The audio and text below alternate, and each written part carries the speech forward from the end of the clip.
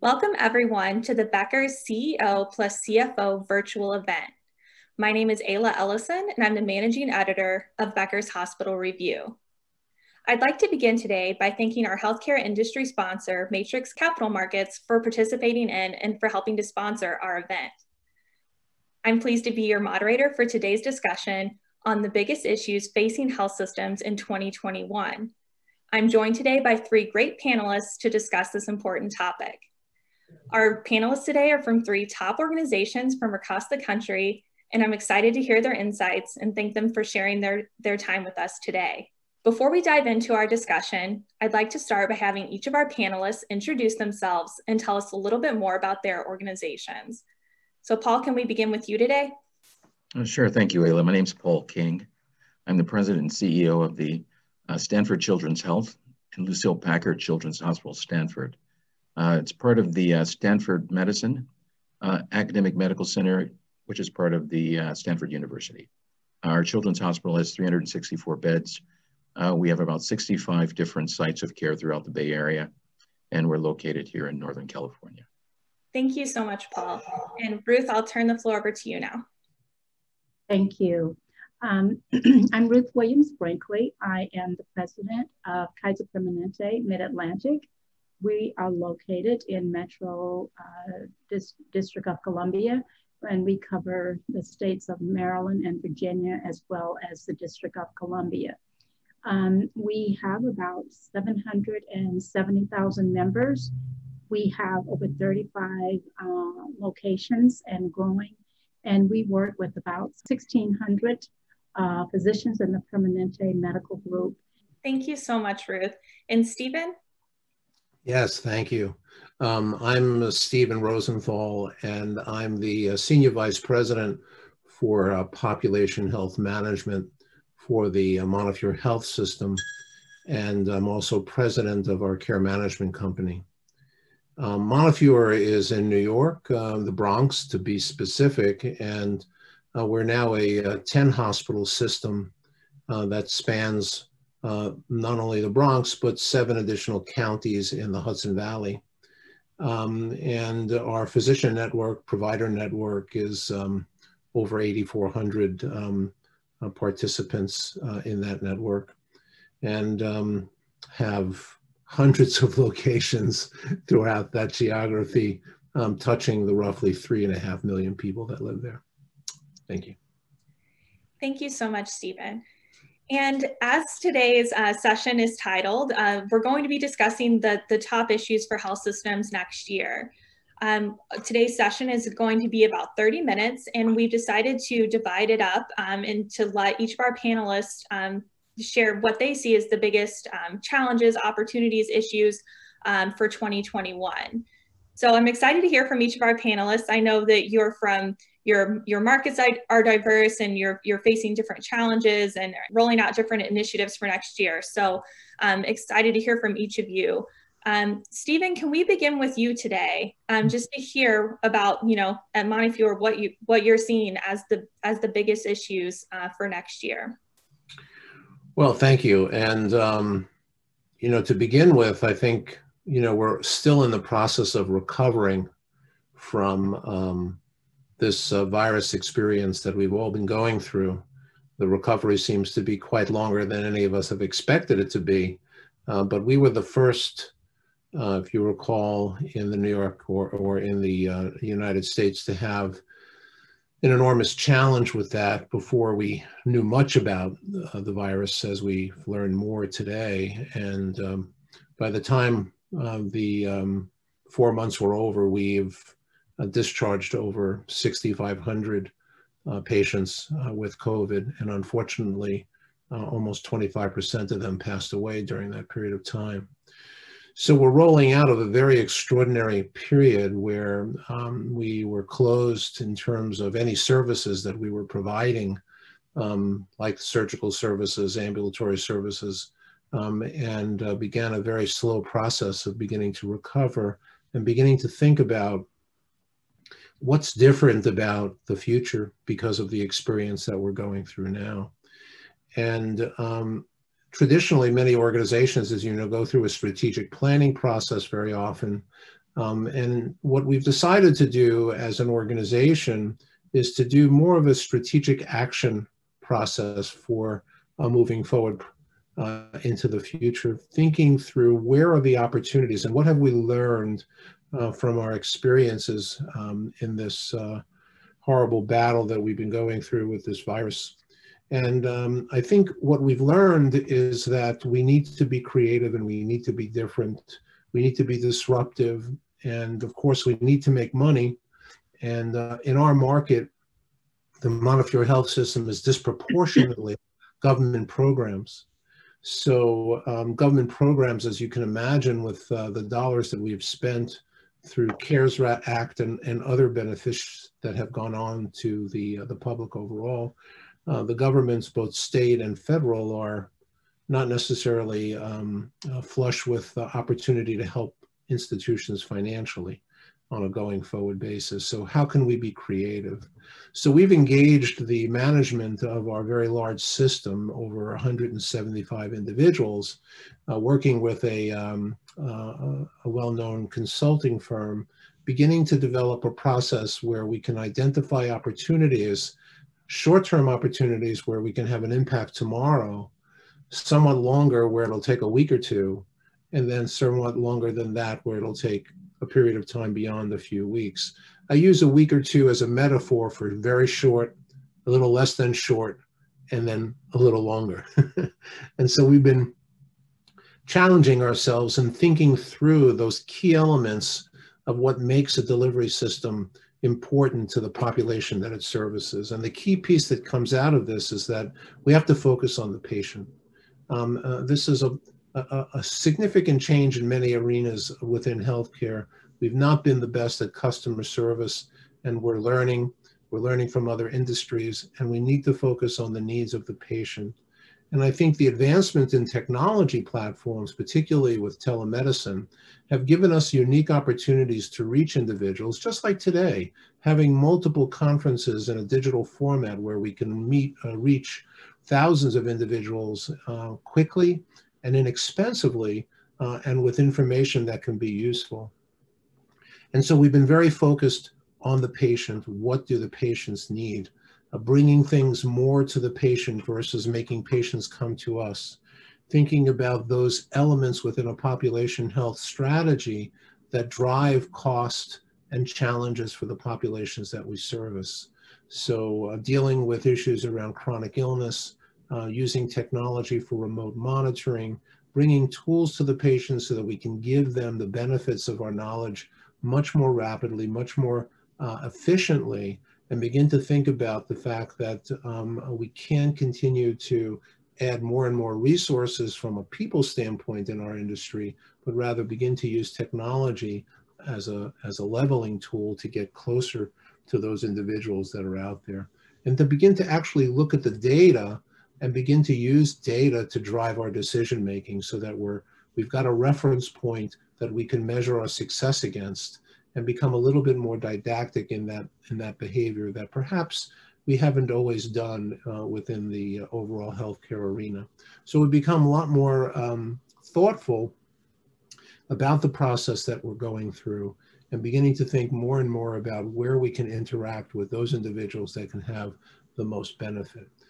And then one of the last things that we're struggling with is how do you begin to interact with the payers, the insurance companies, and the government, and how do we begin to help and or work with them to bridge some of the challenges that have been historically in place between providers and insurance companies, and begin to think about new ways of working together.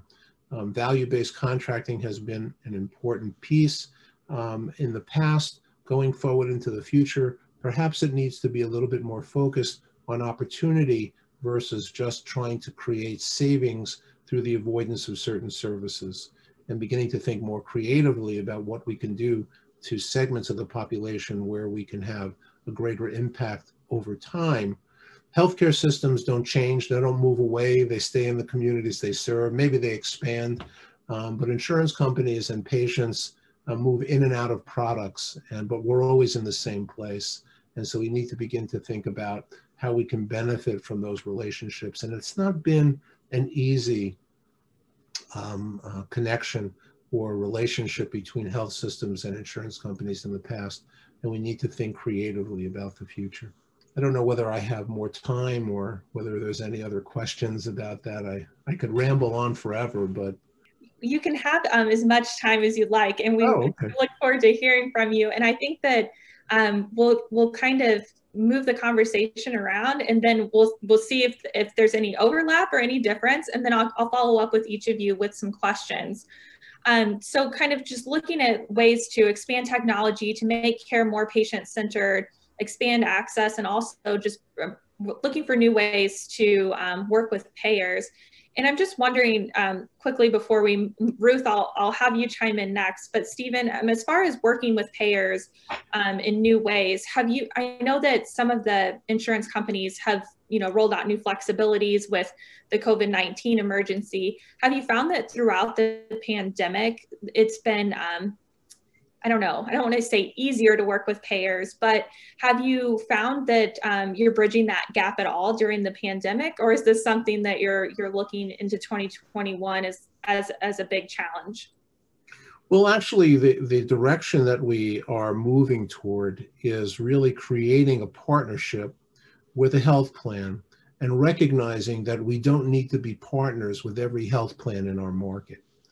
And that immediately began to change the overall thinking.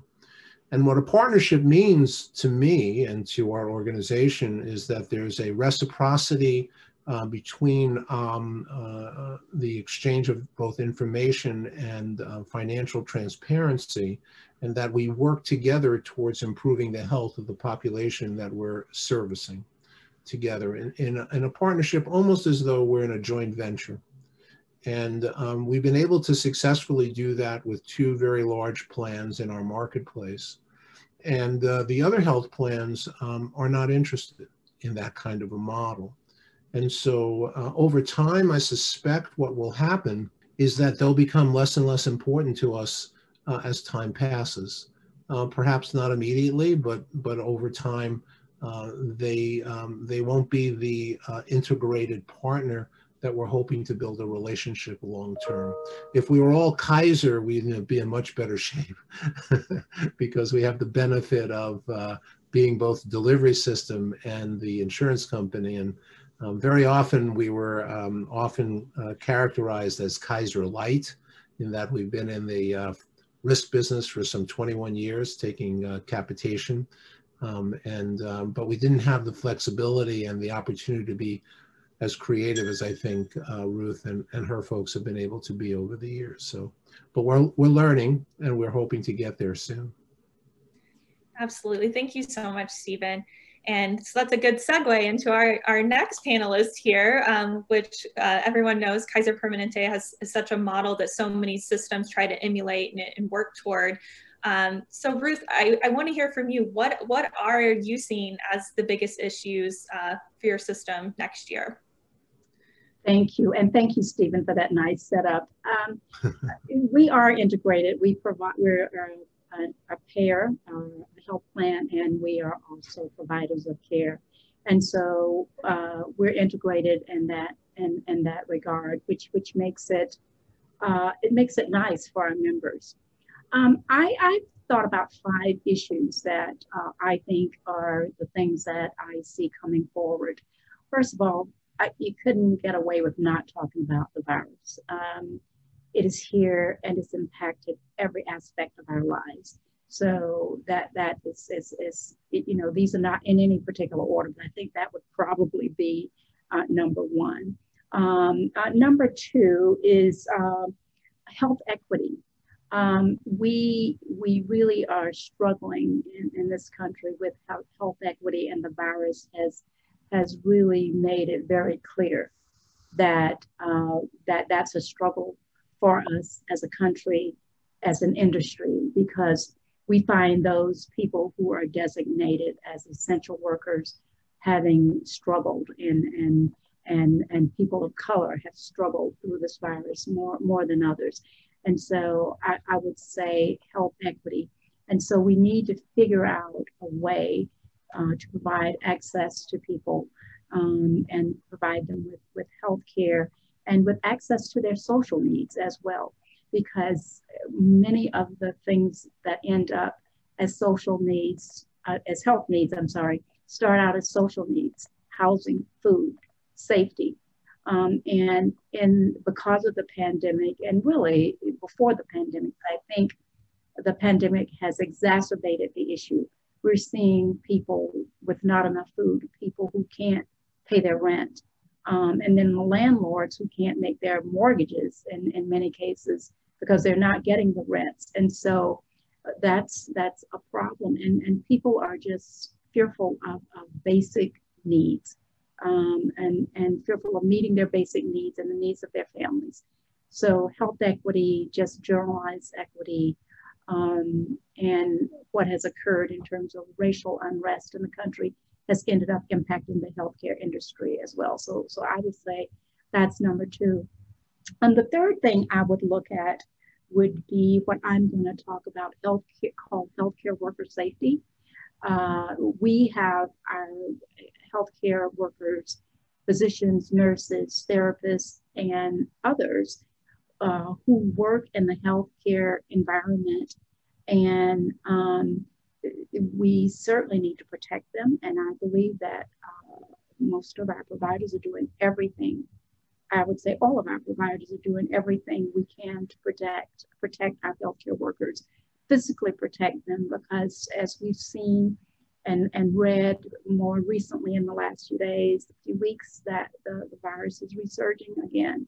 And so helping people with physical safety, but I would also include psychological and emotional safety for our healthcare workers. There's tremendous stress and tremendous strain on workers as they deal with the illness, the sickness, and the deaths, and protecting themselves. So I would say healthcare worker safety, both physical and psychological. The third thing I would say is just mental health for everyone. People are isolated. They're worried about the things I mentioned earlier, the social and psychological needs of how they take care of their children, especially parents who are trying to do their jobs and at the same time try to be homeschoolers and educate their children if their children are old enough for school. If not, they're at home. If their children are going to school, they are worried if they're safe physically and psychologically. So that would be the fourth thing. And I would say, the other issue I would say is the issue, my fifth issue, is the need to expand our technology, particularly virtual health, telehealth. It's here. We have to figure out how to use it, not only for the pandemic, but we need to build a technology infrastructure so that we have what we need to see patients in the home who don't need to go to a physical location. So those are, I could go on and on. There are several other issues, but as I think about it, those are the 5 most pressing ones that I see right now. And those are definitely some, I know that you have so many more you could share, but I think you picked 5 really great ones, talking about health equity. Worker safety is such an important issue, especially right now. And of course, really relevant, expanding access with telehealth and telemedicine. So thank you so much, Ruth, for sharing your insights. And Paul, I want to turn the floor over to you now to share what you're seeing as some of the biggest issues heading into next year. Thank you, Ayla, and thank you, Ruth and Stephen, for sharing your thoughts. As we were saying sort of before we joined the conference here today, a lot of these issues obviously overlap, and we're sharing these same challenges no matter where we might be in the country. When I think about the assignment we were given in terms of talking about those issues most pressing for health systems, certainly COVID overrides pretty much everything that we've talked about. I think all of the five areas of focus that Ruth just shared have an overlay of COVID sort of shadowing over them. And when Stephen was talking about strategic action, I like that, Stephen, as opposed to strategic planning. How do we actually plan for the unknown? And so I think there are many things around COVID that is ripe for sort of lessons learned. And we certainly have many of those here at Stanford. What I had jotted down in terms of thoughts were primarily focused on COVID, but when you think about sort of coming up above the fray, because we could spend all day talking about the different aspects of COVID. But I think COVID is sort of the implication for the overall economy, as well as the healthcare reform. We've just come through a fairly active political season. And we know that regardless of how that sort of settles out over time, healthcare reform is going to be something that all of us are going to have to deal with very directly. But getting back to COVID, Stephen mentioned that the East Coast and New York specifically was hard hit early on in terms of the virus. Some of the initial cases were actually reported more on the West Coast in the Seattle and in Northern California areas.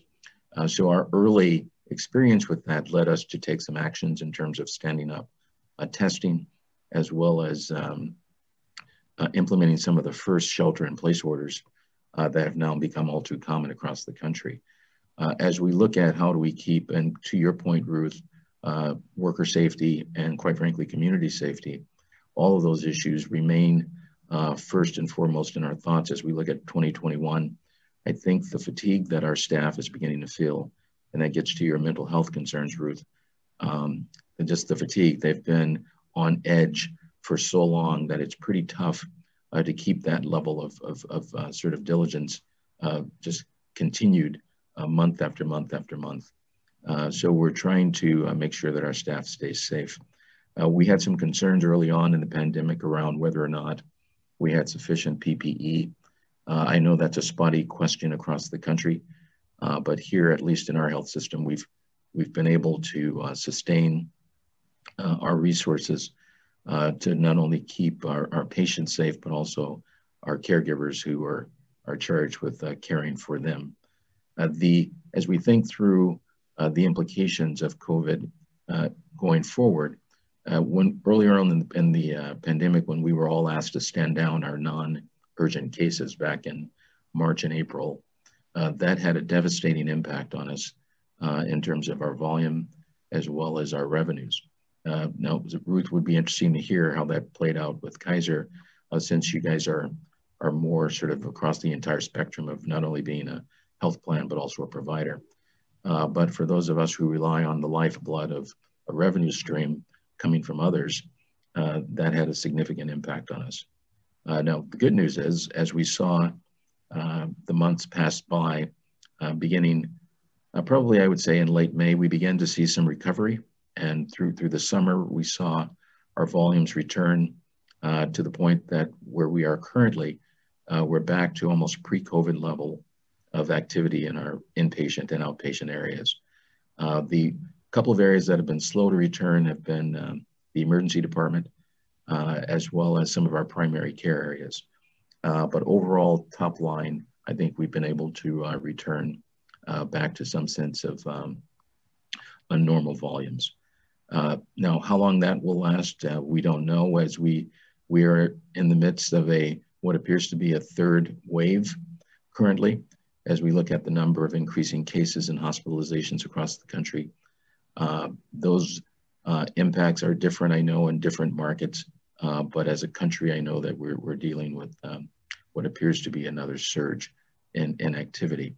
So not knowing how that's going to play out, particularly in the same area as we are dealing with potential flu, we are cautious in terms of our ability to remain safe in terms of for our patients and their families, but also for our staff. So I think that's something we have to keep a close eye on. Ruth mentioned also the absolute significant impact that an awakening, I don't know if it's an awakening, it's been with us for 400 years, but more of a recognition that we have to do something around racial injustice. And I don't think that those issues are inseparable as we also try to deal with the virus, because I think those inequities that we see within healthcare also are at play there as well.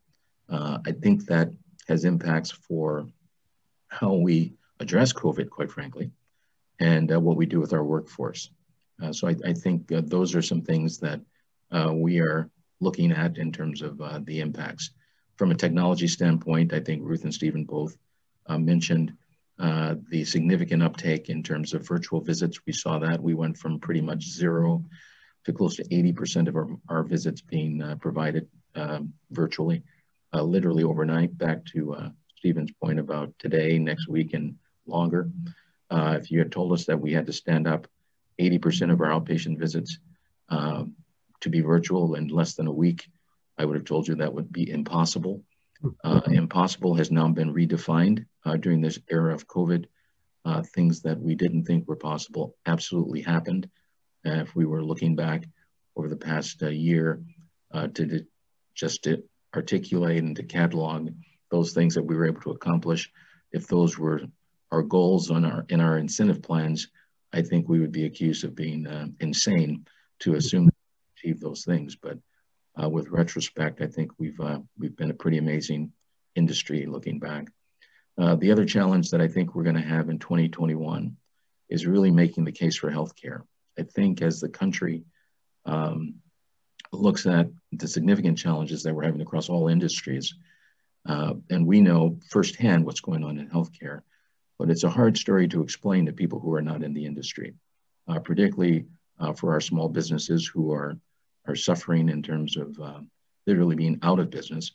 And I think as we look at the significant impacts we've seen economically on our financial health, it's all relative.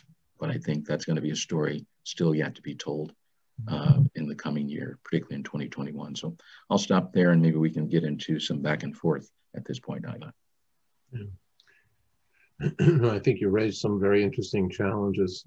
Have you noticed or have you thought about will there be differences next year with regard to how you focus on the children population? Are there any awarenesses that you've come up with during this period of time that are forcing you to think differently? Because one of the things you said that struck me too is you mentioned that your primary care volume has not necessarily returned to where it was pre-COVID. And we've experienced the same thing, but yet the specialty volume is pretty close to where it was. It's off by just a little bit. And I find that kind of interesting in a way. I don't have an explanation for it necessarily, but since your world is with more, children, I think perhaps you might have some thought on what that might be related to. I think part of that, Stephen, is if you think about it, it's those things that can be deferred. So I think some of our more acute subspecialty needs require quicker intervention. And those things that, I'm feeling fine. There's really no reason for me to go and have that taken care of right now. Right. Those are the things that are being deferred. For kids, we need to make sure they stay current with their vaccinations and things like that, because that has a public health implication for it as well. And I think you're seeing that also on the adult side. It's those things that can be deferred are continuing to be deferred. But we did some outreach in terms of, from a marketing standpoint, not only to our referring physician base, but also directly to the consumer, directly to the families and patients, letting them know that it actually is safe to come back into hospitals. Hospitals are some of the safest places you can be, given the extraordinary efforts that we've taken with PPE and distancing and restrictions of visitors and things like that. So I think some of that outreach certainly played a role in terms of really a V-shaped curve in terms of the return of our surgical volumes and some of our subspecialty work. But the emergency department, which, as we all know, is the site of primary care for many people. So I think some of that drop off in the emergency department visit is some of that primary care not being provided in the ED.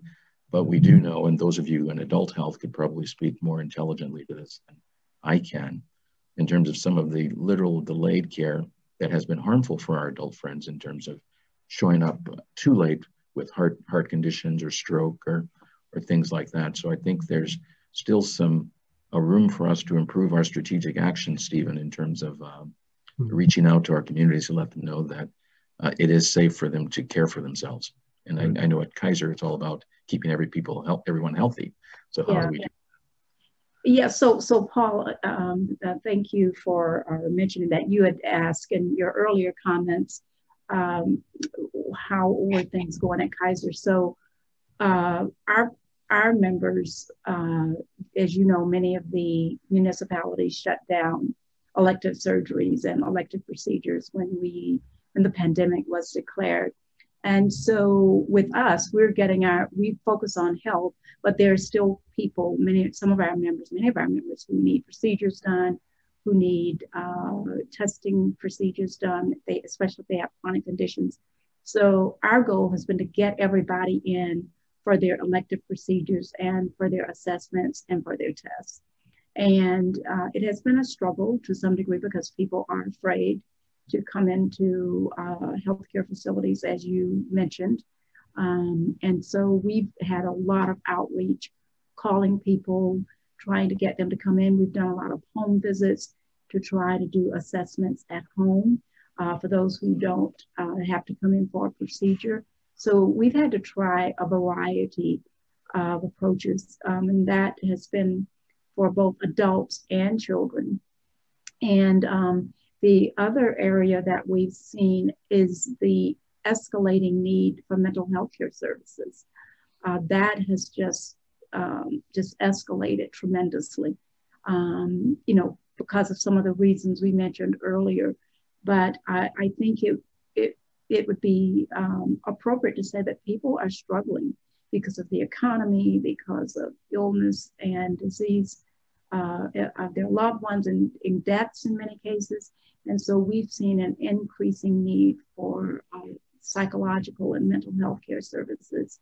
So we're trying to meet all of those needs, and we've set some goals to have that backlog of people that were waiting to come in and get their procedures done or to get their tests done. And so we're moving that backlog down.